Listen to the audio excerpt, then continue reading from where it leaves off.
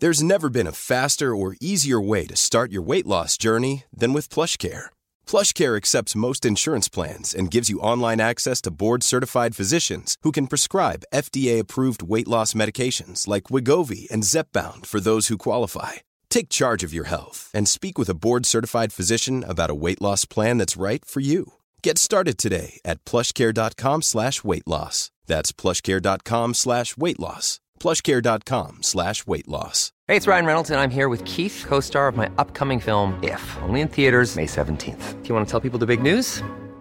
All right, I'll do it. Sign up now and you'll get unlimited for $15 a month and 6 months of Paramount Plus Essential Plan on us. MintMobile.com/switch. Upfront payment of $45 equivalent to $15 per month. Unlimited over 40 gigabytes per month. Face lower speeds. Videos at 480p. Active Mint customers by 531.24 get 6 months of Paramount Plus Essential Plan. Auto renews after 6 months. Offer ends May 31st, 2024. Separate Paramount Plus registration required. Terms and conditions apply if rated PG. Ryan Reynolds here from Mint Mobile. With the price of just about everything going up during inflation, we thought we'd bring our prices down. So to help us, we brought in a reverse auctioneer, which is apparently a thing.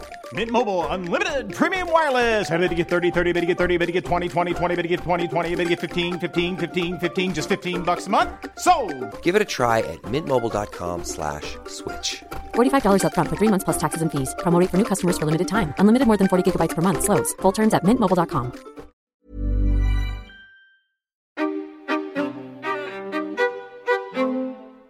I'm Rebecca King-Ferraro. And I'm Michael Breeden, and you're listening to Conversations on Dance. This week, we are delighted to welcome Michael Novak, the Artistic Director Designate of the Paul Taylor Dance Foundation. Raised in Illinois, Mr. Novak began studying dance at the age of 10. In 2001, he was offered a presidential scholarship to attend the University of the Arts in Philadelphia to pursue training in jazz and ballet. The following year, he undertook an apprenticeship at the Pennsylvania Academy of Ballet Society, where he remained until 2004. After moving to New York City, Michael was admitted to Columbia University's School of General Studies, where he was awarded scholarships for academic excellence. After being a freelance dancer in New York City for many years, Michael joined the Paul Taylor Dance Company in 2010. This past May, Paul Taylor chose Michael as a successor, naming him Artistic Director Designate of the Paul Taylor Dance Foundation. Michael is 35 years old and will continue on with the company as a dancer. Today, we talk with Michael about what brought him to dance, finding Paul Taylor and his choreography, and what has happened since Paul called him in March with some big news. Thank you so much for joining us today, Michael. We really appreciate that you could fit us into what is a very busy schedule. So we really appreciate having you on the show today. Of course. Thank you. So we just want to start at the beginning with your, the way you started with ballet, just how, or dance, how you got interested in it and how you started, and tell us all about it. So when I was a kid, my mom and dad were very determined to make sure that I had an after-school activity that I, would participate in. And I tried a number of sports, and I failed at most of them relatively. I succeeded at failing, you might say. We had just recently moved to a new house, and there was a dance studio that was about 15 minutes away. And it was a competition dance school that was there. And I kind of remember just driving by and being like, well, nothing else has really gone well. Why don't I try dancing? So I started with jazz and tap. And I definitely liked it. I liked that it was like a community of people and it was team driven, but there weren't it was not an actual sport, you might say. Sure. And that it was a physical opportunity to be active and to move. And I love dancing to music. And so I was enjoying it for probably from the ages of 10 until 12 or so. And then when I was in junior high, I started to get a really severe stutter. And it got to the point where I wasn't able to actually talk. And then in an attempt to try to talk, I got so overwhelmed that I just gave up. And dance class became kind of the way for me to get everything out, all of the frustrations that I was having. It was a way for me to express what I was actually going through without having to worry about talking. Right. So dance kind of became this form of therapy. And as I went into intensive speech therapy and I regained my ability to learn fluency exercises to talk, I just kept dancing more and more and more. And I worked my way into musical theater. And I was doing mostly jazz, tap, some hip hop. And I really didn't do any ballet until I did West Side Story my senior year in high school. And I was cast as Dream Tony. And this is where I start to enter your world a little bit. And ballet was just this aesthetic that I just had never really been exposed to before. And I fell in love with it. And while I loved musical theater and jazz and tap, ballet offered me this precision and this discipline and this way of moving that I had never had prior to doing West Side Story. And I fell in love with ballet. So I decided to go to University of the Arts, which is in Philadelphia, and I got a full ride. And I went there to go study jazz. And I got to University of the Arts, and I realized very quickly that my ballet training was nowhere near where it should have been. And my jazz and tap were great, but I knew if I wanted to be a successful dancer that I would need to get my ballet training to a level that I thought was standard for any 18 or 19-year-old. And so I actually left the University of the Arts and I went to the Pennsylvania Academy of Ballet, which is in Narberth, which is a Russian ballet it's a Russian ballet program there.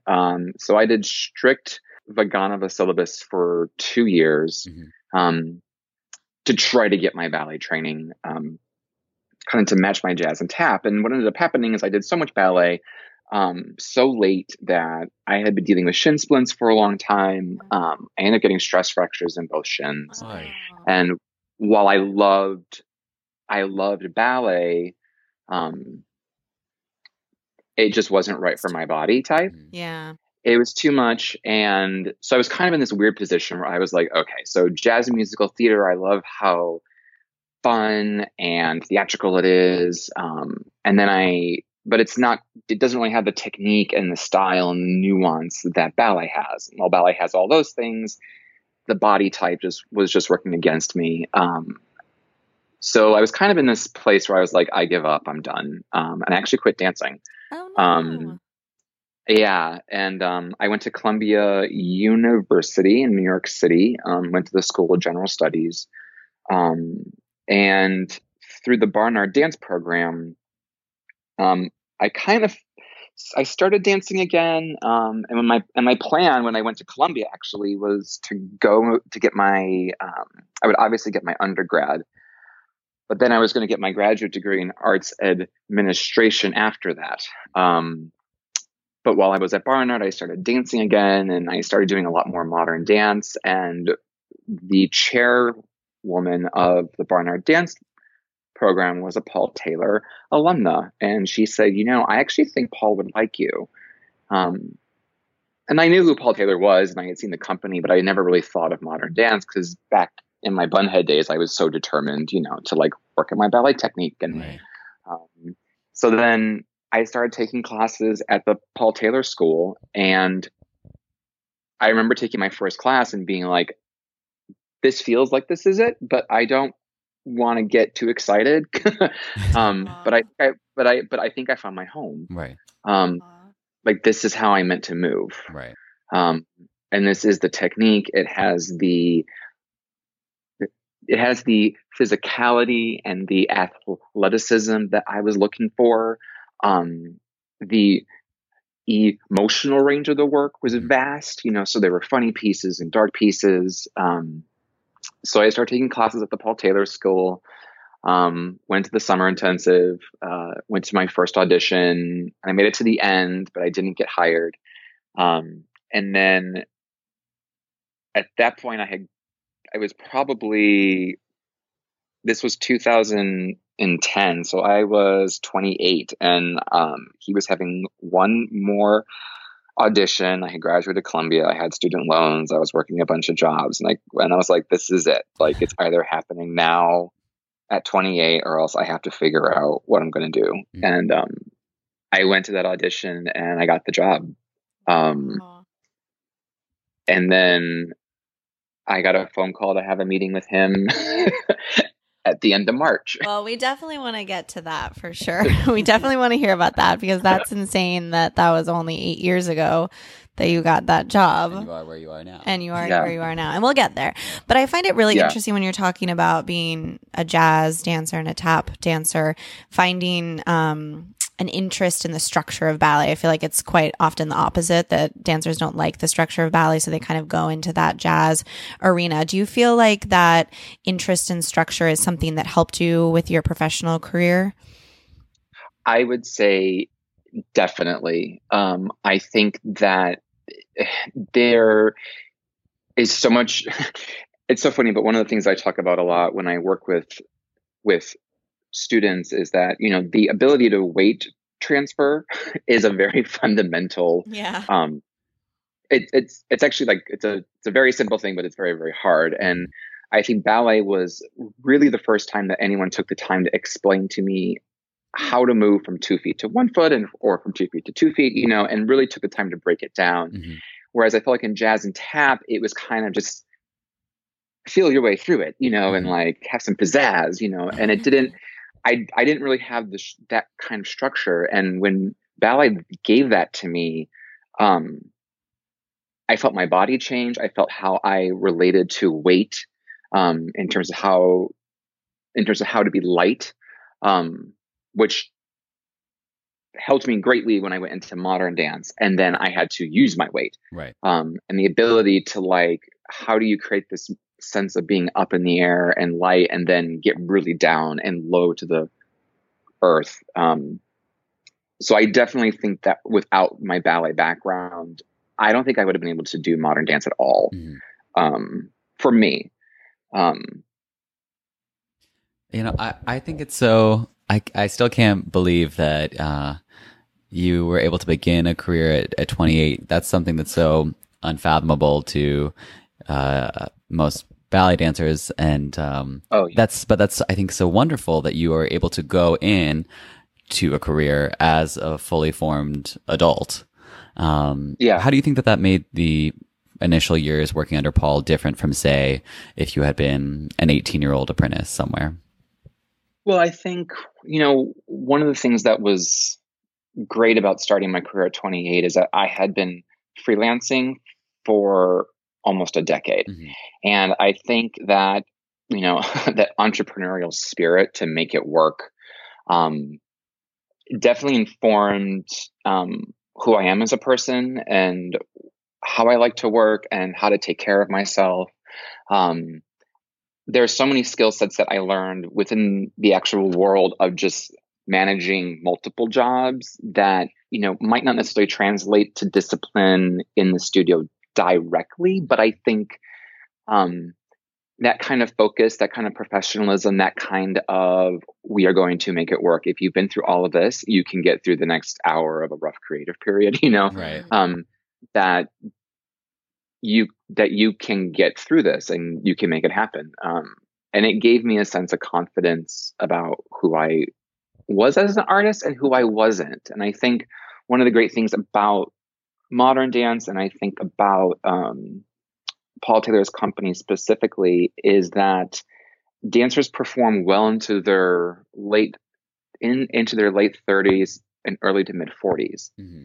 And I remember we were out on tour and we were with the ballet company because we were sharing at a festival, and one of the dancers we were talking to was I think he was around 30, and he was like, I feel like I'm just starting to uncover things in my artistry that have artistic weight, and yet in the tenure of the company, I am the oldest and I'm on the way out. Yeah.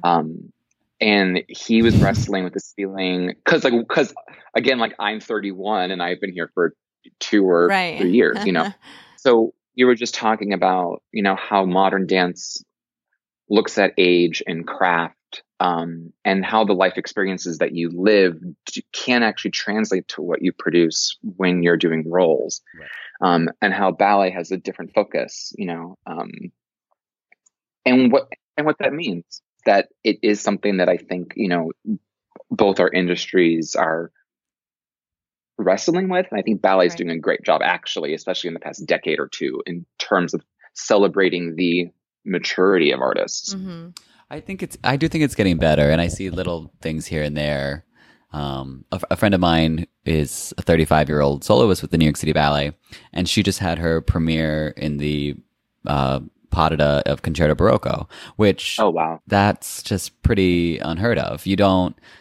I think it's getting better, like I'm saying, but 10 years ago, I don't know that anyone would have been interested in seeing someone try something so important at such a late period in their career. Mm-hmm. Yeah. So, well, and I think that's interesting too, because we, like in ballet, for example, we watch something like Romeo and Juliet, and we're like, well, they're not mature enough to have that kind of love connection. But that's the kind of dancers people want to see, are like young dancers, And then when people are more mature, they're like, well, that's an old dancer. It's like, no, you want to see the mature dancer, and with that comes, a difference in the dancing as well. But it has to be appreciated, that the years of experience, So speaking about veterans, the Paul Taylor company has less turnover than most companies. So there are a lot of veterans who've been working with Paul for many, many years. Did you find that intimidating when you joined the company originally? I didn't find it intimidating. I actually was really grateful for the opportunity, because a lot of the companies and choreographers that I had worked with had not been around for 64 years, and I think one of the things that I was so excited about was the access to the other dancers who've been with him since the 50s and the 60s and the 70s, to know what their relationship to him was, to what their relationship was to the work. I just feel like I got into this library, and there were all of these books, like, here's how you can approach, your artistic growth. And I felt like it was this cornucopia of, you could almost say like mentors, who would be there to kind of give me the insights that I would want as I would grow into the Paul Taylor canon. In terms of intimidation, I don't think I was really intimidated by most of my colleagues. I certainly looked up to all of them. But I think the first time I worked with Mr. Taylor was probably the most intimidating, because I didn't know what that experience was going to be like. And I just kept watching him and watching everyone else, to kind of get a cue of what is the social scene here, and how do the dancers read him, and what does he tell them? And do they do exactly what he says, or do they deviate a little bit? Like, how much of themselves do they bring forward, or do they do exactly what he wants them to do? So I just I tried to, I don't want to say hide, but I just observed heavily for the first couple years. Again, I feel like that's something that, being 28, you would just have a better sense of how to conduct yourself in that way. Like, totally. When you're 18 and you're just panicked, and you don't even know to observe. When you're 18, you don't even know to really observe. You are, but you're not like, oh, let me sit back and take this in for a second. Or like, let's try and stay out of everyone's way. Right. Yeah. Yeah. Not make a fuss. Yeah. So the company tour. Oh, sorry. Go ahead. Yeah. No. I was just going to say I think the other thing that was intimidating was the amount of work that we do. And how quickly we put things together. I think I had never learned things off of video, and I had never had access to like an archive, where there's videos of dances going back to the 70s, and it's which one do you learn from? and you have to know it by Tuesday. Right. And this other dance by Tuesday, and this other dance by Tuesday. You know, I had never dealt with that much volume. You know, what's interesting to me, since you had brought up how injured you were in those years where you were really trying to hone your craft as a ballet dancer. Paul Taylor's works are extremely physically demanding, and you guys are out there all the time because it's a relatively small company, and you'll be out there for 3 works in a night. How did your body respond to that in terms of injuries and overall health? I would say it's responded the best out of everything that I've studied prior to Paul Taylor. We do a lot of lifting. It's a very there's a lot of heavy partnering for the men. So one of the things that I think surprised me over the years is the amount of cross training that I actually do. Right. And depending on the repertory that we're dancing, there are mornings where I will actually go to the gym and I will do a 2-hour weight training program and not do ballet because of what I have to do. Right. That would be like your day off, you're saying. That's my day off. Oh, I thought you were saying before rehearsals. No, like no, when our faces were just it is. What? It is. Yeah. Okay. Yeah, it is before rehearsal. So like weight training is, so I would say I weight train probably 5 to 6 days a week. Wow. And then what I'm about to say is kind of like, I'm so confused. This is so weird, but I probably take an actual full dance class like once a week. We're and that. everything we get else it. is yoga, Yeah. gyrotonics, and weight training, because it conditions my body in the way that I need it to be for the repertoire that we have to actually do. Now it varies like I would say every year, because our repertoire is different, I might tweak my program, where I might do more yoga or more gyro. It just depends. Or if it's a repertoire with a lot of technical works, I'll definitely take ballet class more. It just depends on what I need. Is that common within the company for people to do that? Or is that because, like, you know, in ballet, it's like sacrilegious to miss class? Well, I mean, we know plenty of people that miss class, and they sure aren't lifting weights before. So That's true. Or doing gyro. Mr. Taylor's approach is very like, whatever you have to do to get ready at noon, you do. But at noon, you better be ready to go. Right. You know? And I think there's a lot to be said for that. Now, you're also dealing with older artists who know their bodies and they know their repertoire. So I think that freedom to create your own structure is something that is given to artists who are much farther along than you would to like an 18-year-old, you know? Exactly. Yeah. They need that structure. Yeah. Yeah. So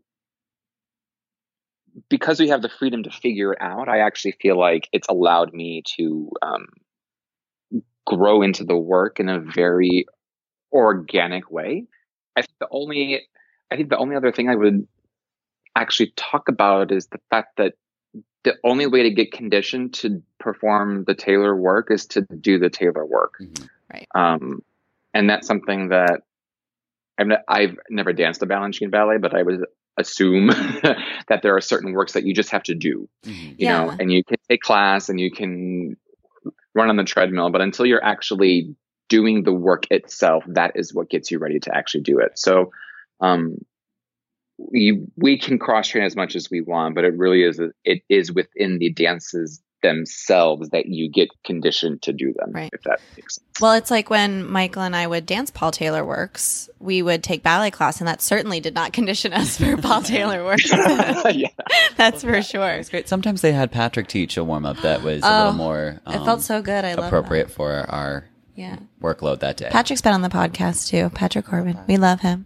I didn't see him on there. I love Patrick. Oh, Patty. yeah, he's been on there. He's our insight into your world, and he always makes Paul Taylor work so fun for us, and we always had the best time. And I was actually going to say that our bodies did not respond to Paul Taylor works the way yours did, but we always had a lot of fun doing them, even if it hurt a little bit. They're just the hardest ever. So hard. Mercuric Tidings would just destroy Oh, me. Mercuric I Tidings, saw yeah. Michael in Mercuric this year. Oh, did you? He did the two boys, which I and Oh my God. how tall are you, Michael? I'm 5'10". Oh, well, you look much taller on stage, as did your Oh, opposite. But still, 5'10" is still tall for those, because we'd always have like the little, like very short, compact boys executing something that's so fast and insane. But I couldn't imagine. Exciting. I thought you were like 6'1", and I was just like, how is he doing this? I don't know how so one of our most famous dancers, she is like, when you watch Mercuric Tidings, it's like watching a carriage that is on fire running down a hill. Like it just keeps getting faster and faster and faster and faster. And you're like, what is going to happen? Oh gosh. And you know what that's like, it's a beautiful work, but whew. It's so great. Do you guys do this? I mean, so when Patrick sets them for us, we have the videos of you guys in the different colored leotards or unitards. Oh, right. And then we have the tailor names, which maybe our listeners don't know about. But do you guys do the tailor names then too, or is it only when they go and set ballets in other companies? What are the tailor names? Oh, I guess not. So it's like he'll say everybody's name. So it's like you're Patrick today. And then for everything, he will say like, Patrick, come over here to the right. Like when he's reading his notes, your name is your tailor name, like from that video. Maybe that's just a Patrick thing though. I thought it was like, that's a Patrick thing. Oh, okay.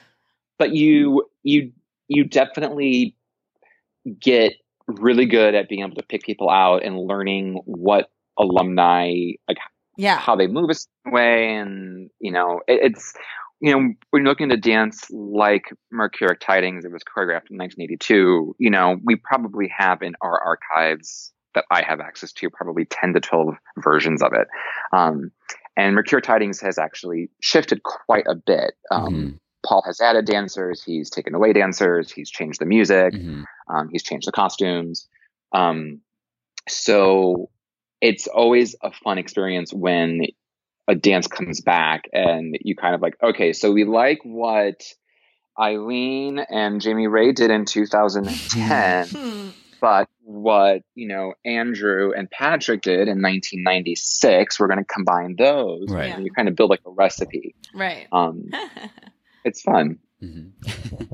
So you were recently appointed artistic director designate for the Paul Taylor Dance Foundation, which is a huge announcement from an organization that protects the legacy of one of today's greatest choreographic geniuses. Is this a position you had ever imagined taking over, or did Paul's wish to have you as his heir apparent come as a surprise? I would say both. Yes, is the answer to your question. So like I said, when I went into Columbia, I always kind of had these two aspects to how I like to live. And I am definitely a type A academic. And then I have this creative artistic side. And I'm very 50-50 in terms of right brain, left brain. And I've always tried to find a way to bring them, together to work. And one of the things that I loved about dancing was that obviously it was very artistic and creative, but I was starting to get to the point where I was like, I still feel like I need something to satisfy this like academic, structural side to my life. And so I was trying to figure out, long term, what am I going to do once I'm done dancing? And going to Columbia was part of that. Was like, if I can go into arts administration, maybe that's where I can find this balance that I was looking for. So that's always kind of been on the back of my mind as a long-term goal. And obviously I put it on the back burner, you might say, once I got into Paul Taylor.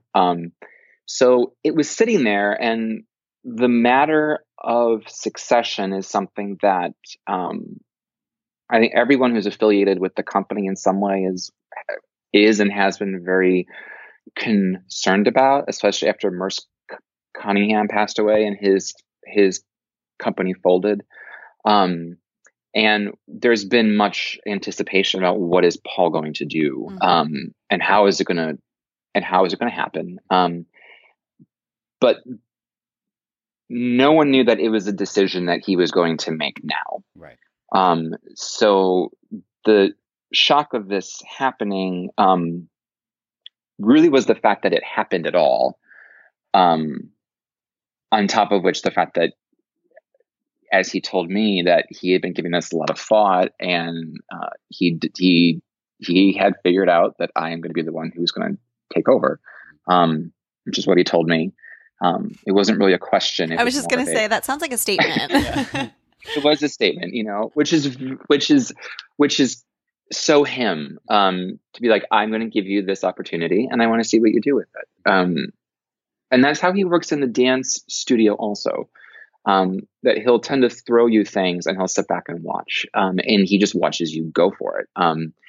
So it wasn't out of character in an odd way.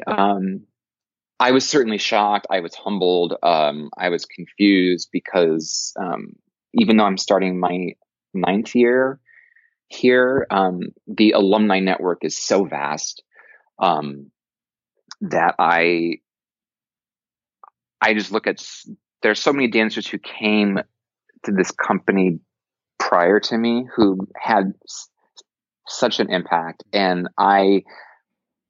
frankly, I was kind of like, how did you get to me? What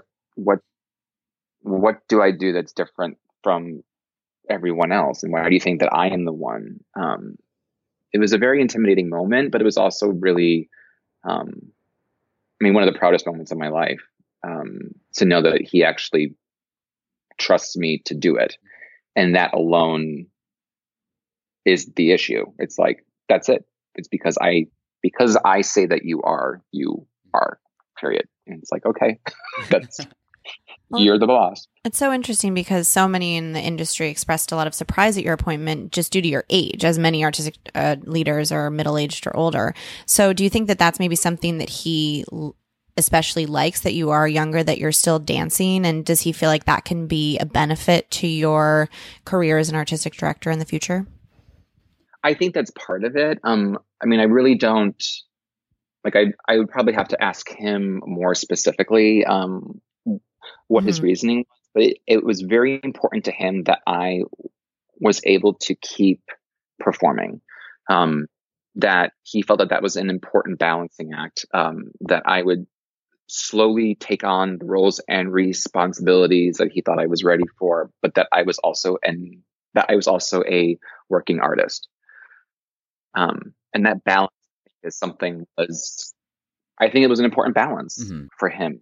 Mm-hmm. So how are you planning to make that transition? How long do you think you will continue to dance while you are also doing your duties as artistic director?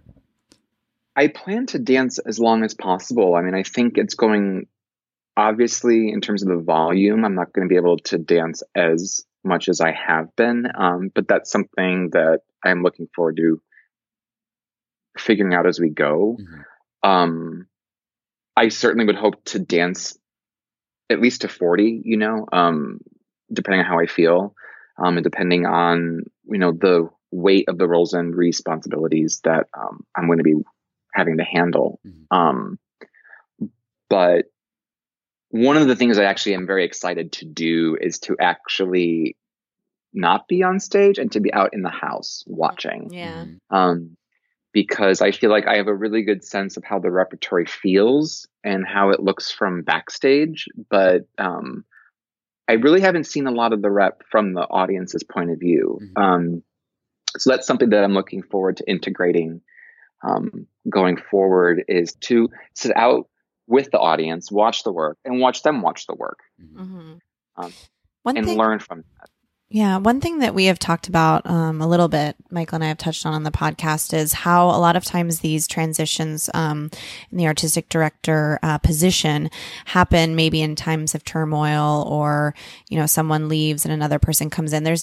Doesn't always seem to be a kind of communication or kind of like this passing on of knowledge from one generation to the next.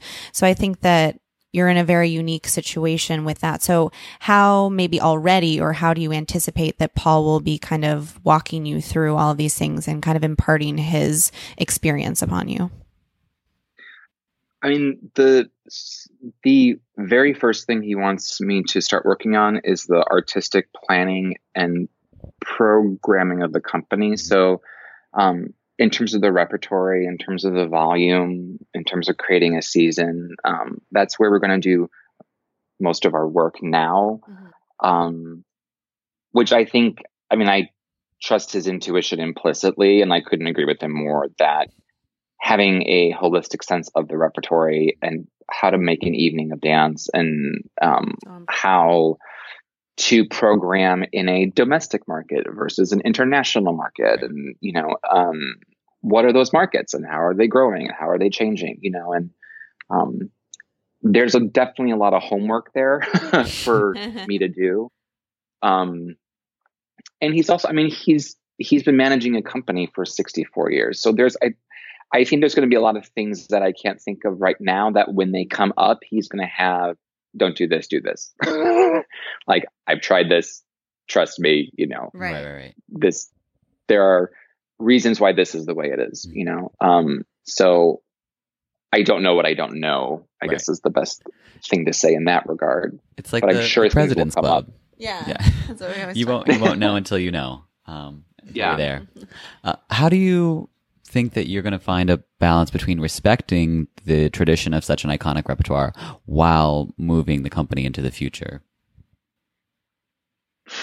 I think one of the ways is actually going back into history and going into our archives. And one of the things I want to do is spend a lot of time looking at the work from the 50s and from the 60s and really getting a strong sense of where we've come from. When you look at the modernist manifesto, that was being built in the early half of the 20th century, why are these artists reacting the way that they were? And I think that's something that I want to have a better sense of, and so that I can better preserve the integrity of what those artists were trying to do and what they stood for.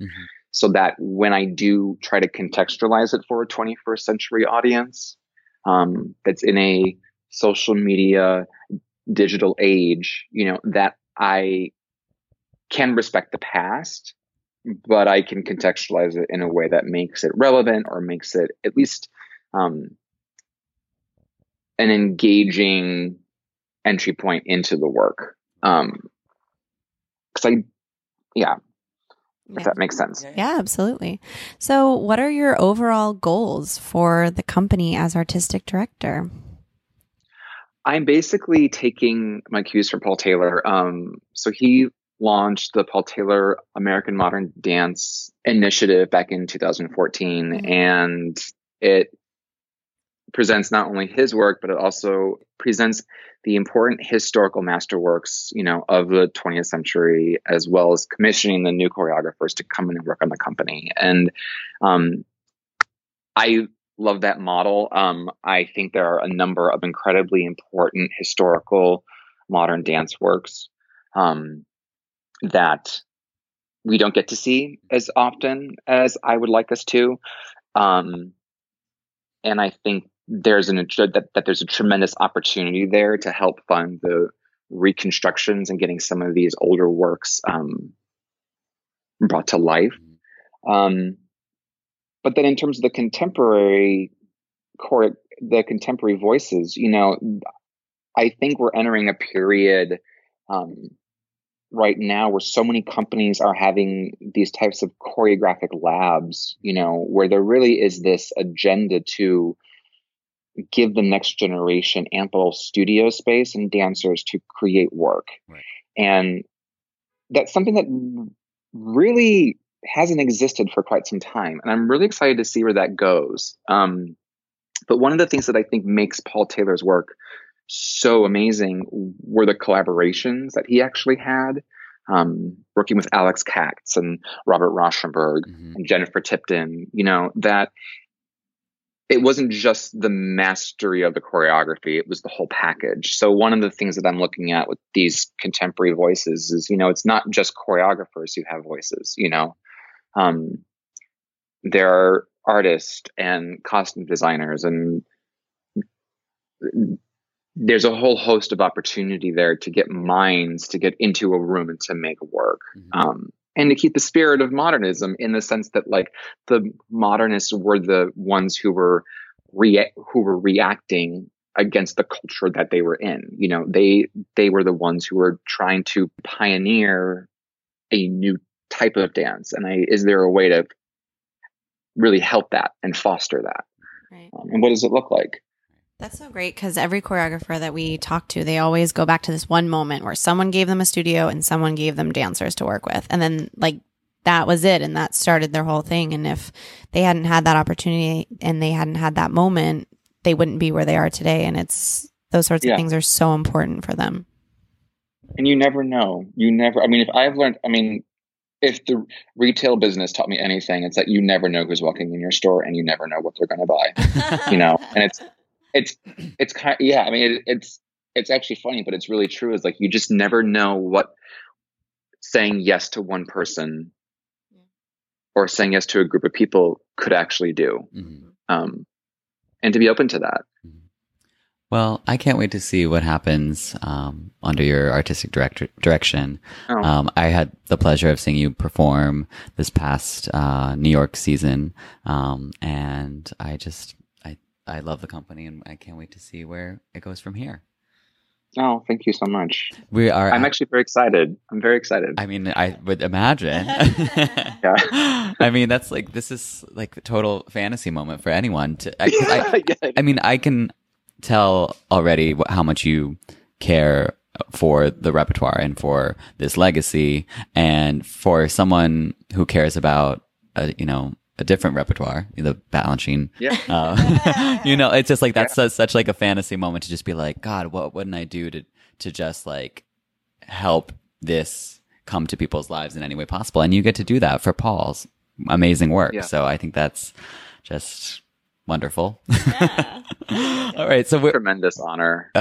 We're at our final part of the interview, our lightning round, where we'll just ask you a few quick questions and you can respond with whatever you think of. Okay. So what is your favorite onstage moment? Onstage moment was when I danced Fibers, which is a work by Paul Taylor that he made in 1961. And you're in this mask. And it was an incredibly intimidating moment because the mask has your jaw clamped and you really can't actually see that well. Uh-huh.